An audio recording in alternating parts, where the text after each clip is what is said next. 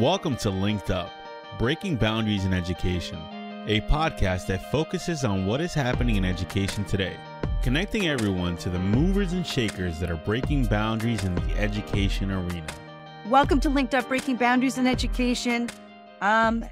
We usually talk about in our podcast really incredible educational topics.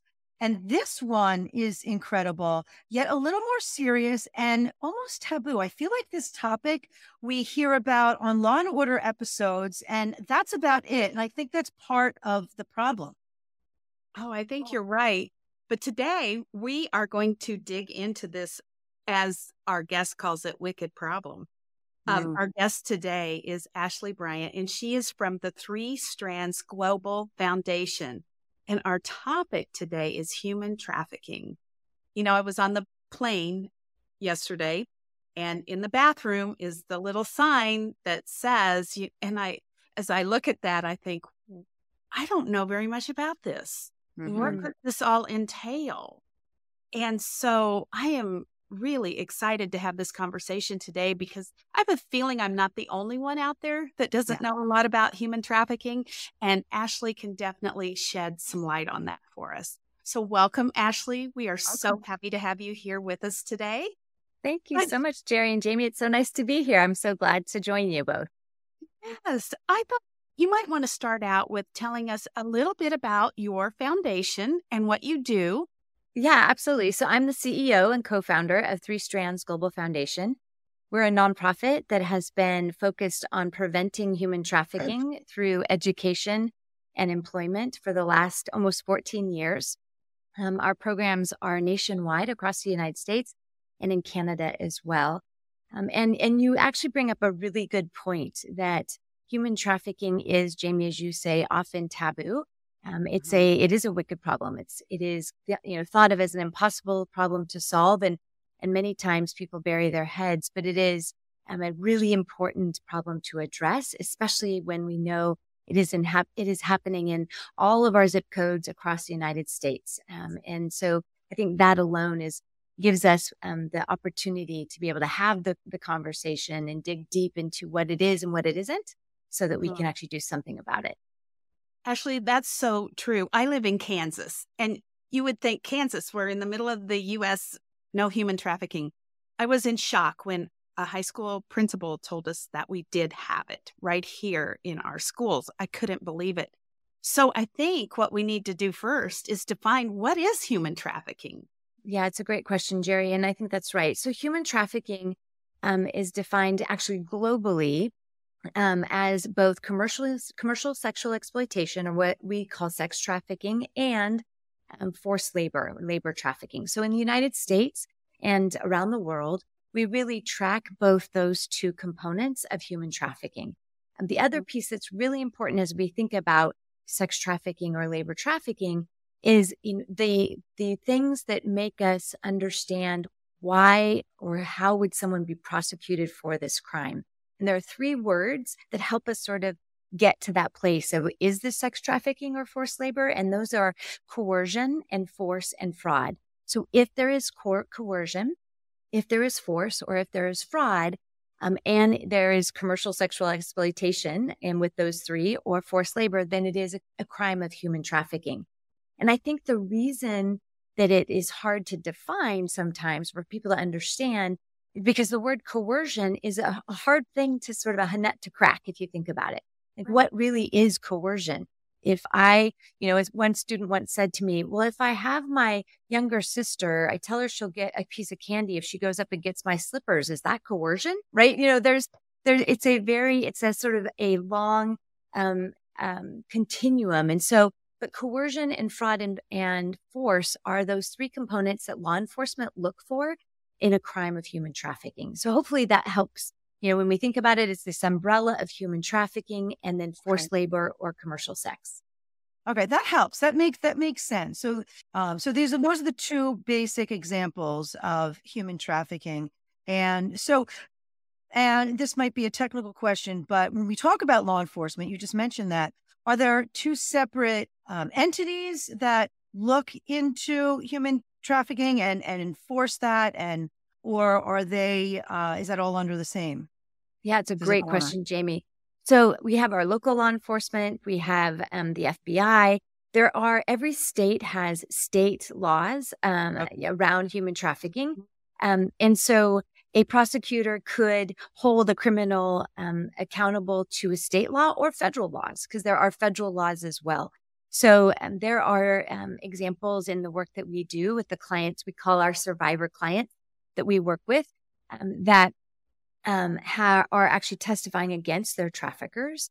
And it could be that there is a federal case, or it could also be a state and local case as well. So it really depends on the prosecutor, but law enforcement, the FBI, as well as HHS, as well as the DOJ, all of our federal agencies have a piece of combating trafficking in some way, shape, or form. So you bring education around this to schools.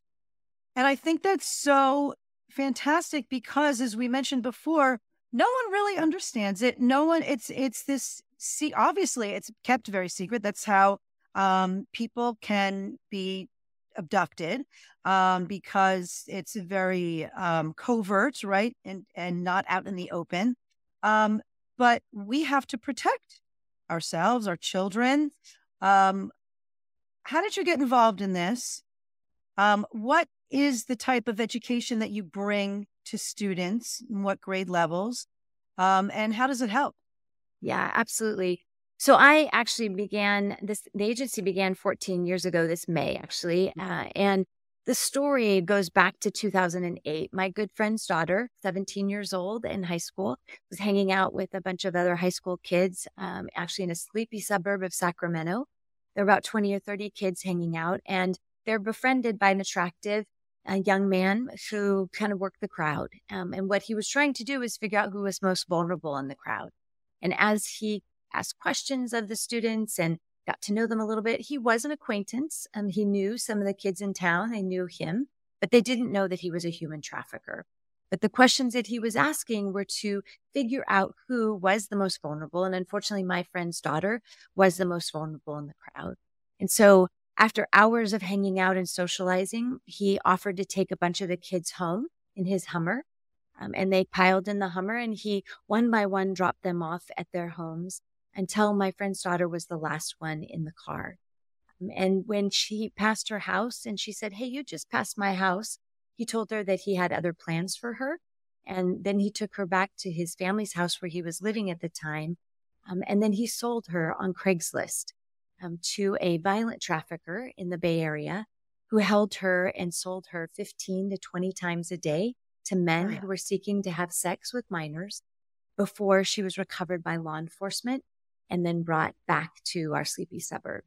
So that really, so that story, my career was in marketing communications. And as I sat around my kitchen table with my good friend, and we unpacked, just like I was sharing with you today, what is human trafficking and how could this have happened in our neighborhood, just not even a mile from my house? We started to understand that this was a crime that happened actually across the United States and happened to lots of different kinds of people. Those who are vulnerable are what traffickers target first, but vulnerability can be from one person to the next, could happen to anyone, really, we talk about. So the trafficker was sentenced to 12 and a half years in federal prison. So it was a federal sentence. He served 10 of those 12 years and then was released in 2019. And my friend's daughter, she has had a rough road.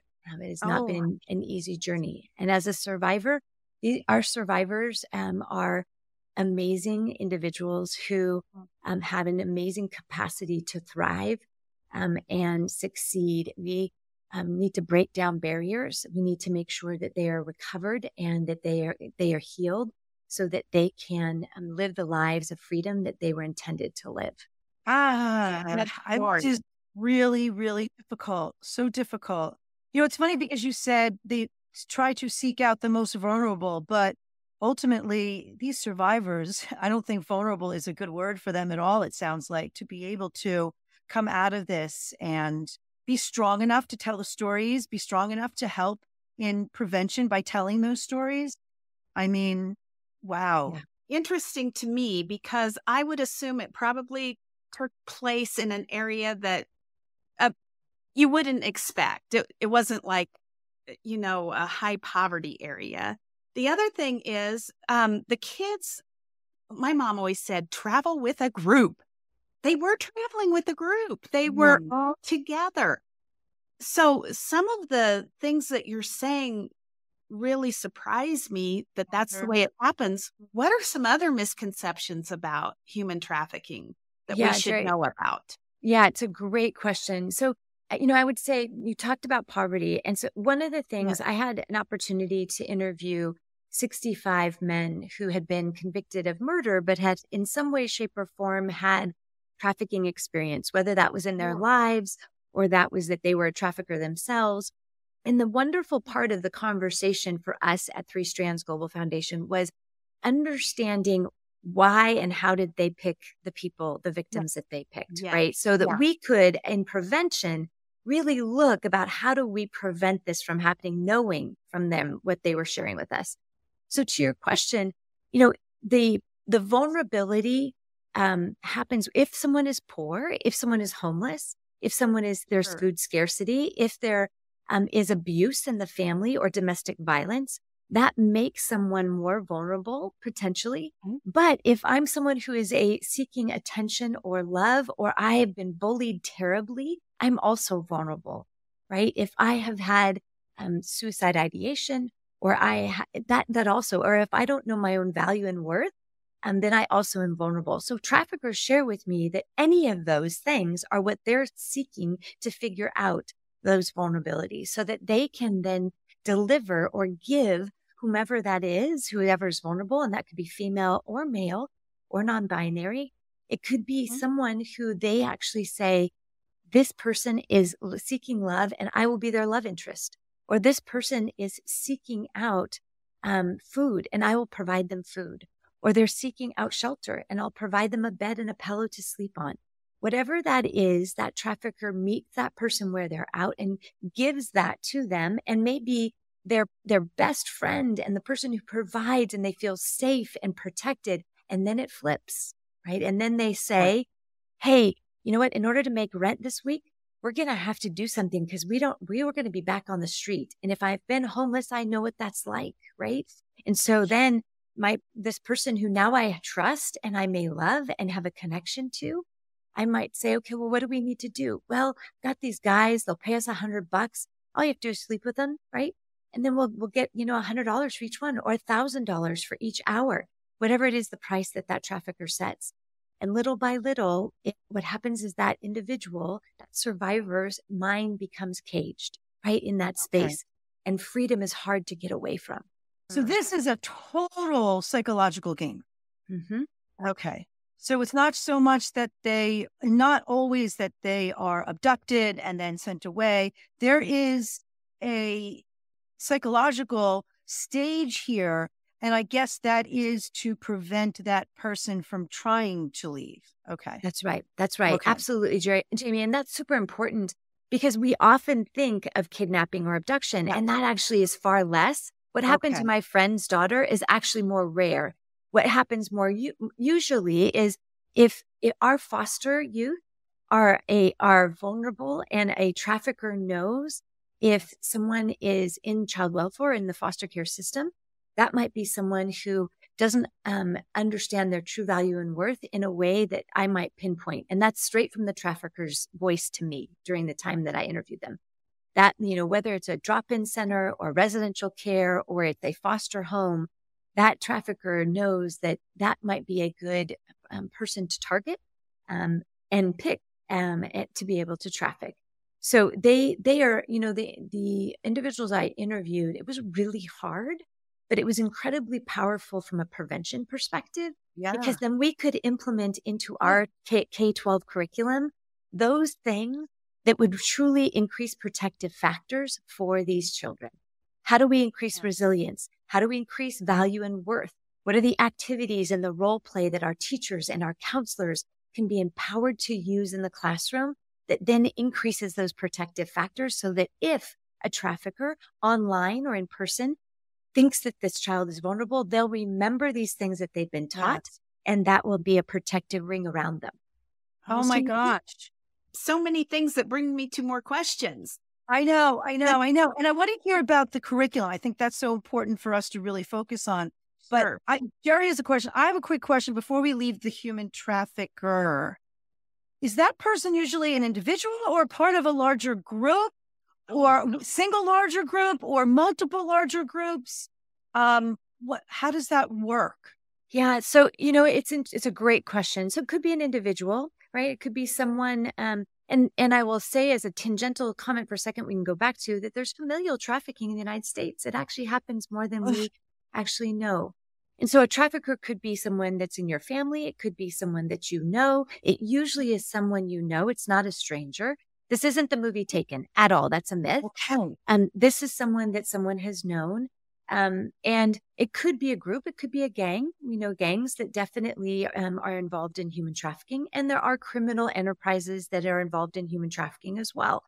But I think it's important to think about this can happen at home, locally. It's important to be able to think about that. That's why prevention education is so important for us across the United States. And it can happen in gangs. It can happen in the criminal industry too. It could be any of those things, Jamie. Before we go to the curriculum, I have one more question. Yeah. You mentioned online, and you've been doing this work for over a decade. Has social media and online contact added to this problem? Yeah, absolutely. It has. And it is the data that we're getting at Three Strands Global Foundation is sometimes, it's not only shocking, but it takes my breath away. So we know from the National Center of Missing and Exploited Children that this last year, there were 32 million reports of CSAM. CSAM is child abuse sexual material. So whether that's used for sextortion, whether that's used for trafficking in some way, 32 million. In 2002, there were only 417 reports. Wow. Oh my goodness. Right. So that tells you exactly, Jerry, that the explosion of social media has made it so that our Facebook and Instagram and Snapchat, they are the places where traffickers troll, right? They are looking for those individuals who are vulnerable, who put something out in the world like, my parents are just, they don't give me the freedom that I want. I'm so frustrated. I'm 15 years old. I can almost drive. And all of a sudden a trafficker, is able to see that and befriends that person and maybe even disguises themselves as another 15-year-old. And I'll meet you at the school playground, or I'll meet you at the movies. And that person thinks and builds a relationship and trust with that person. And then the shame sets in. Now, how do I tell my friends and family? And if I've sent pictures to this person because I think they love me, now they use those as blackmail against me, and they'll send them to my family if I don't do what they say. And so this has just compounded the social media component into a place where it's even more important that prevention happens in the schools and with our teachers and our families. Our families need to also know, and we have a curriculum for parents and communities so that they can know what to do as well. So important. Well, that leads us to the curriculum, and you said it's K-12. That's right. So tell us a little bit about that, because I think some people might say at first blush, what are you talking to kindergartners about sex trafficking? Yeah. Right? So I love talking about our curriculum so much. And here's the reason, because, 14 years of research, Three Strands is founded on research. Everything that we do has quantitative and qualitative data in order to know if we're on track or not, if the impact that we're actually making actually makes a difference. So when we talk about kindergarten, we have survivors. We have a whole nother side of the house that we actually have a direct services program where we serve survivors of human trafficking and place them into sustainable jobs. And we've placed over 900 survivors into sustainable jobs and education. So because of that data, we have the privilege and the honor of understanding the story behind the individual. And when was that individual abused in the home? And that happens when they're really little sometimes. Maybe they're 5 or 6 years old. Maybe as they are going home to a domestic violence situation or abuse situation, then from that, they're going to school, right? And if a teacher or counselor understands in the classroom that that might be happening, how can we make sure that our kindergartners understand what their inner voice is, which is the theme of our curriculum for kindergarten, and what does that inner voice tell them? It's their inner watchdog. And what about that inner watchdog makes me safe? And then as we go to fourth grade, so kindergarten through third is really about their inner voice and building activities for them about boundaries. We have an activity where the kindergartners and first graders can choose in the morning to greet their teacher and their teacher's aide with a wave or a fist bump or a hug or a no thank you, I don't want to today. But we teach them that to say, whatever you feel like today, you greet your teacher how you feel, right? And give them the opportunity to know what a boundary is. So really from kindergarten to third, it's about inner voice and boundaries. Then from fourth grade to sixth grade, it's safe people, safe choices, and safe places. And this is helping them understand as an individual, they have this hula hoop and it's impressing upon them this boundary again, that there's a hula hoop around them. And whether they have actual hula hoops or they put their arms out as wide as a hula hoop, which is usually what it is. And we say that's a boundary around you. And you invite people into that space or not into that space. So if you want to be able to have a close friend that you trust, that you want to say in that space, you have that space, great. Or if mom or a dad or a grandparent or a caregiver or a foster parent. But if that's someone that you don't, then you say, nope, that's outside the hula hoop. And we really do activities and role play the teachers and counselors to help them understand how to get those protective factors built. So that's really till sixth grade. And then in middle school, when federally, as you guys know, in classrooms, we start to talk about child abuse and both mental and physical and emotional abuse. Now we introduce human trafficking and that actual definition and what is human trafficking and how might that happen. And that actually happens in our middle school years. What is child abuse, sexual material, CSAM? What does it mean to be exploited online? What is forced labor? We talk about for the first time, forced labor, because we know that those folks who may have become citizens in the United States, who have immigrated from here, that they too may be forced to work, and children who are going to school need to understand, okay, are my parents being forced to work without pay? And that's not okay. And who should I go to in school to tell that to? Who would be safe. And I've gone through my curriculum, so I know who are safe and trusted adults. In fact, one of the things I love is we do, what are the characteristics of a trusted adult, right? Really helping them see and understand the characteristics that make a trusted adult. And if I'm a parent who's a trusted adult, as a child, I'll know those characteristics. If I'm a coach who's a trusted adult, I'll know those characteristics as a child. And then in 9th and 10th grade, that's the tool belt. We call it, really, it's the tools for how do I, as a peer, protect myself and my peers from human trafficking. So as we're talking about dating, we're talking about interacting with other students, how do I make sure that my resilience is high and that I protect my peers as well as myself? And then we also talk about getting jobs and what are fair wages so that no one is exploited from a labor perspective. Right. And then as you get into 11th and 12th grade, we're launching them out into the world to be those who look beyond their school, beyond their peers to the world. And how can they engage in combating human trafficking and be part of the solution? And what that might they do from an advocacy perspective, legislatively? How might they be students who create clubs at their school all the way through 12th grade? There are so many avenues that you need to cover with this. And that's another reason why starting at kindergarten is so important, because because of your research with survivors, your research with human traffickers, you've been able to determine the deep levels of the root cause. And that's then from there, it's like almost, you've got that diagnosis and you're able to prevent because of that. So, I mean, it's really brilliant. And just, to address Jerry's question, it's completely appropriate and it is delicate and done so in that manner and done so, based on the age level. I think it's brilliant. And I love the advocacy component once they get to high school. Like, how can this is really, really amazing thing. So you've just been doing this, 14 years is a long time, but it's not. I mean, look at what you've grown here. And I love how you started with this, you had a wonderful career, but then you realized, no, this is a mission. I cannot just go to put my head on my pillow at night without addressing this. Do schools around the country have this curriculum? Is it mandated? Yeah, it's a great question, Jerry. Info about that. So, what I love about this, we're almost at 1 million kids at Three Strands Global Foundation. The program is called Protect across the U.S. Right. And there are states that it is mandated. In fact, in 2017, Three Strands Global Foundation wrote the very first legislation across the United States that mandated prevention education in the state of California. The teachers were trained every single year, and that at least once in middle school and once in high school, students were educated. And then now 13 other states have followed suit and have different mandates. And some states like Florida has a K-12 mandate. Other states have mandates like Washington and Utah, like our mandate that's middle school and high school.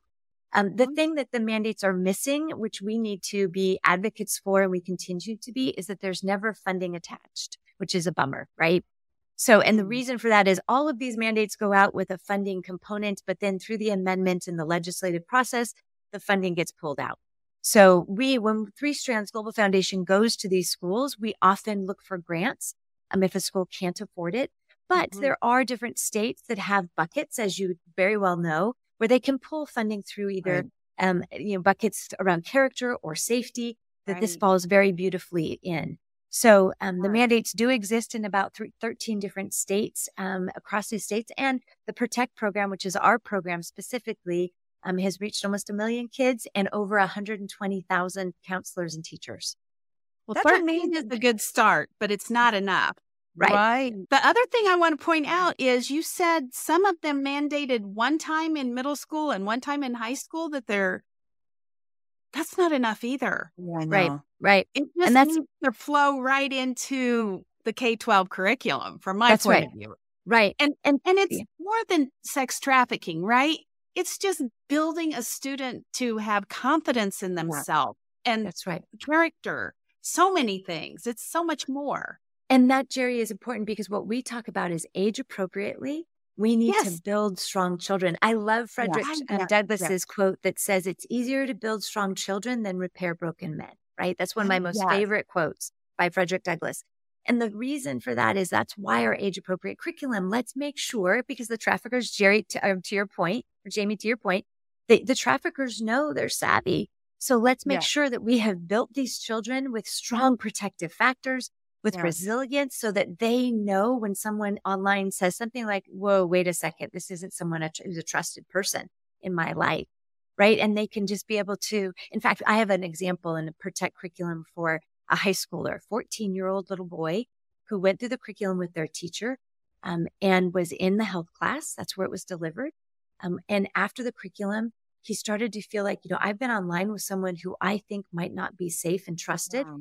And so in the PE class, which was the next class he went to, he told his PE teacher was a trusted adult. The PE teacher came back to the health teacher together with the counselor on campus. They addressed it. It was a 50-year-old man who had befriended him. They took care of making sure to keep that child safe, but all because that child went through that curriculum and the teacher explained and the child knew, but intuitively, that something wasn't right about that person online. Intuitively. And I think when you're that protect component and building these strong young children, they are developing that intuition as well, I bet. And, that gut feeling, it's so important. And teaching them about that is really key. How do I'm assuming, some school officials may know about when you do events like this or podcasts, it becomes known.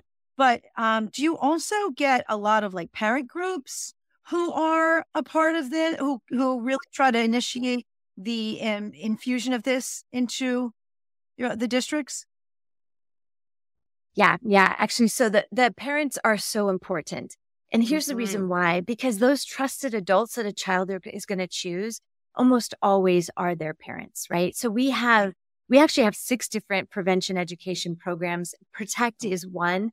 And then we have a parent and community program. Okay. And that's really for parents and caregivers. And so we offer that to the schools so that they can actually, so our Protect curriculum is taught by teachers and counselors, and that's from our research, right? We could go in and there are nonprofits that go in and teach in schools, but you leave, right? And we want the teachers who see those kids every single day own it.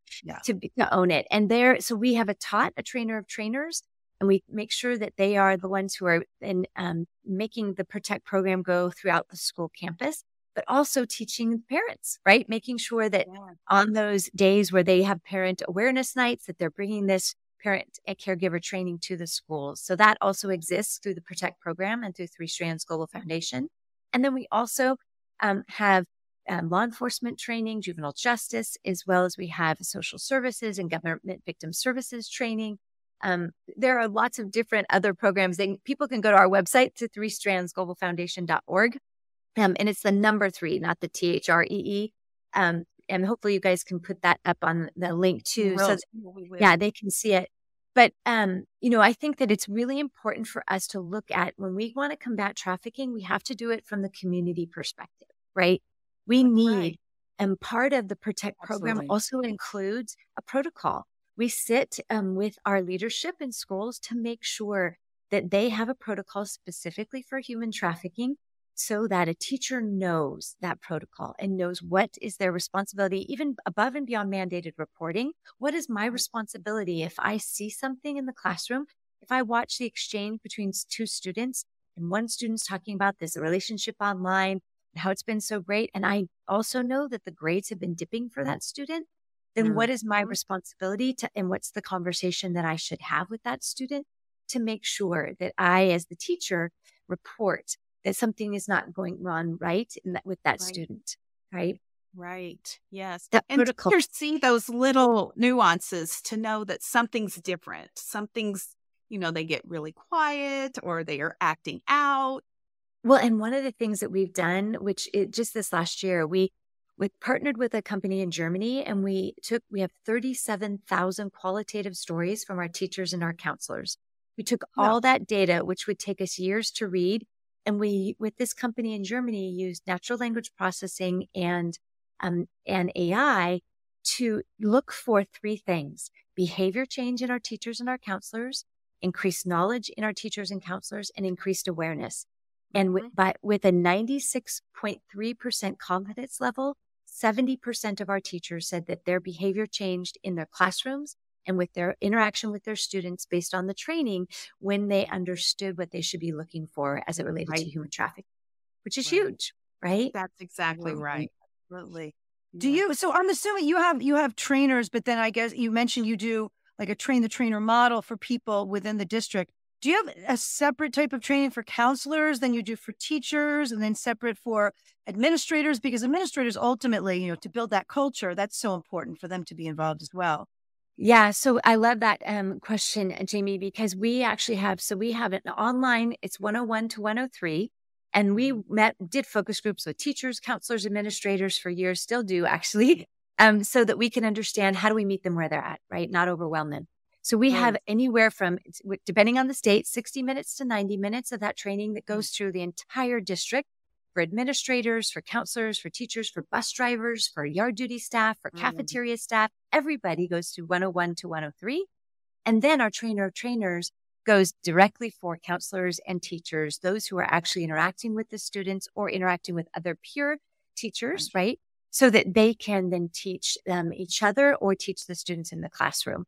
And that trainer of trainers can be done in person. So we can come, Three Strands can come in person, or we can do that virtually online, depending on what the student or the teachers and the district wants, which allows us to scale, right? The 101 to 103 is easy. We use our platform that scales to the entire district. And then the taught allows us to go deep with counselors and do role play with teachers. And that can be done either virtually or it can be done in person. Like this week, actually, we're in Laredo, Texas, with our districts there, making sure that our teachers and counselors have that taught so that they can actually reach thousands and thousands of students. Oh, this is so great. How can people, if their state doesn't have this, how can we start to advocate? Yeah. So one of the things this week, actually the next 2 weeks, I'm going to be in the state of Washington advocating. I'm going to be also in Washington, D.C. and New York. And what we need is for parents and community members to go to their superintendents and to say, we need this PROTECT program, this Three Strands Global Foundation PROTECT program in our schools. We can no longer, like we started this conversation, put our heads in the sand. Human trafficking is happening across this nation. Right. We need to protect our students, and we need to make sure they're safe and that they're empowered to be able to understand how to protect themselves. So they can go onto Three Strands Global Foundation website, click on Protect. They can go directly to us and act. We have 41 staff across the nation who actually can respond and be able to help them get this into their districts. At the state level, we need to advocate for mandates, but we need funding behind that. Right. We need it so that our districts, that they have the money that they need. And then for our corporations, if our districts don't have the money, we need our corporations, Amazons of the world, the Facebooks and Meta of the world, for corporations to step in and say, we're going to cover a district. We're going to do it because it means that much to have our students protected. Right. 100%. Absolutely. Oh, that is the best avenue for sure, especially since in some cases, the social media is a pipeline. That's traffickers, right? That's right. So, And right now we have 5 bills federally that Three Strands has been advocating for. I'm happy to send all 5 of those to you. But there are different senators and Congress members who have been advocating for us federally to have bills where stopping child sexual abuse material, stop CSAM. That's Senator Blackburn in Tennessee. We have Chris Smith's office, Congressman Smith in New Jersey, who has long for 20 years been an advocate for protection of our youth in schools. And we have the reauthorization of the trafficking in persons legislation that is there. So many different Congressman Jackson in Texas, lots of them who are pushing this legislation forward. But we need to be able to call our Congress members and our senators and say, this is important. We need this legislation to get passed. And then I'll send those 5 bills so that the listeners can call their members and say, this is important for me, and we want legislation to get passed in the space. Yes. So this is a call to action right here, right now. Oh my gosh. It's just, I have chills talking about this, not just because it's so fearful, but also just your passion and the work that you've put into this. You're saving so many lives, and not only saving lives, but also building children up. So that way this is not going to happen. That's Amazing. Right. And you know what I want to say, Jamie, because here's the thing. We know, especially you both, administrators want to protect children, but sometimes in schools, there's so many things to do and so much on their plate that we at Three Strands Global Foundation want to make this easy. And so we want to encourage superintendents who are listening and administrators who are listening. We want to help in this space. We want to make this easy. We want to make this onboarding easy as possible for you so that students are protected. And we know you've got so much on your plate, so let us help you. Yes, absolutely. Absolutely. Well, Ashley, thank you so much. We're going to take all of your resources that you're providing, and they are going to be in the show notes. So everyone, please check that out. And we'll make sure that we are sharing this in all different channels so that it's, because you've packaged it so nicely. You've given the background information that everyone has questions on, raise that important awareness, but then also shed light on the curriculum and how it really is so beautifully spread out across the grade levels to build these empowered young people who can protect themselves and then ultimately become advocates as well, perhaps, and just you're saving lives. So thank you so much. Thank you guys so much. Thank you so much for having me. I so appreciate the conversation and the questions and the engagement. It means so much to me and everybody at Three Strands Global Foundation and all the schools that have already using the PROTECT program. Thank you so much for advocating for this and for advocating for our youth. It means a lot. Thank you for listening.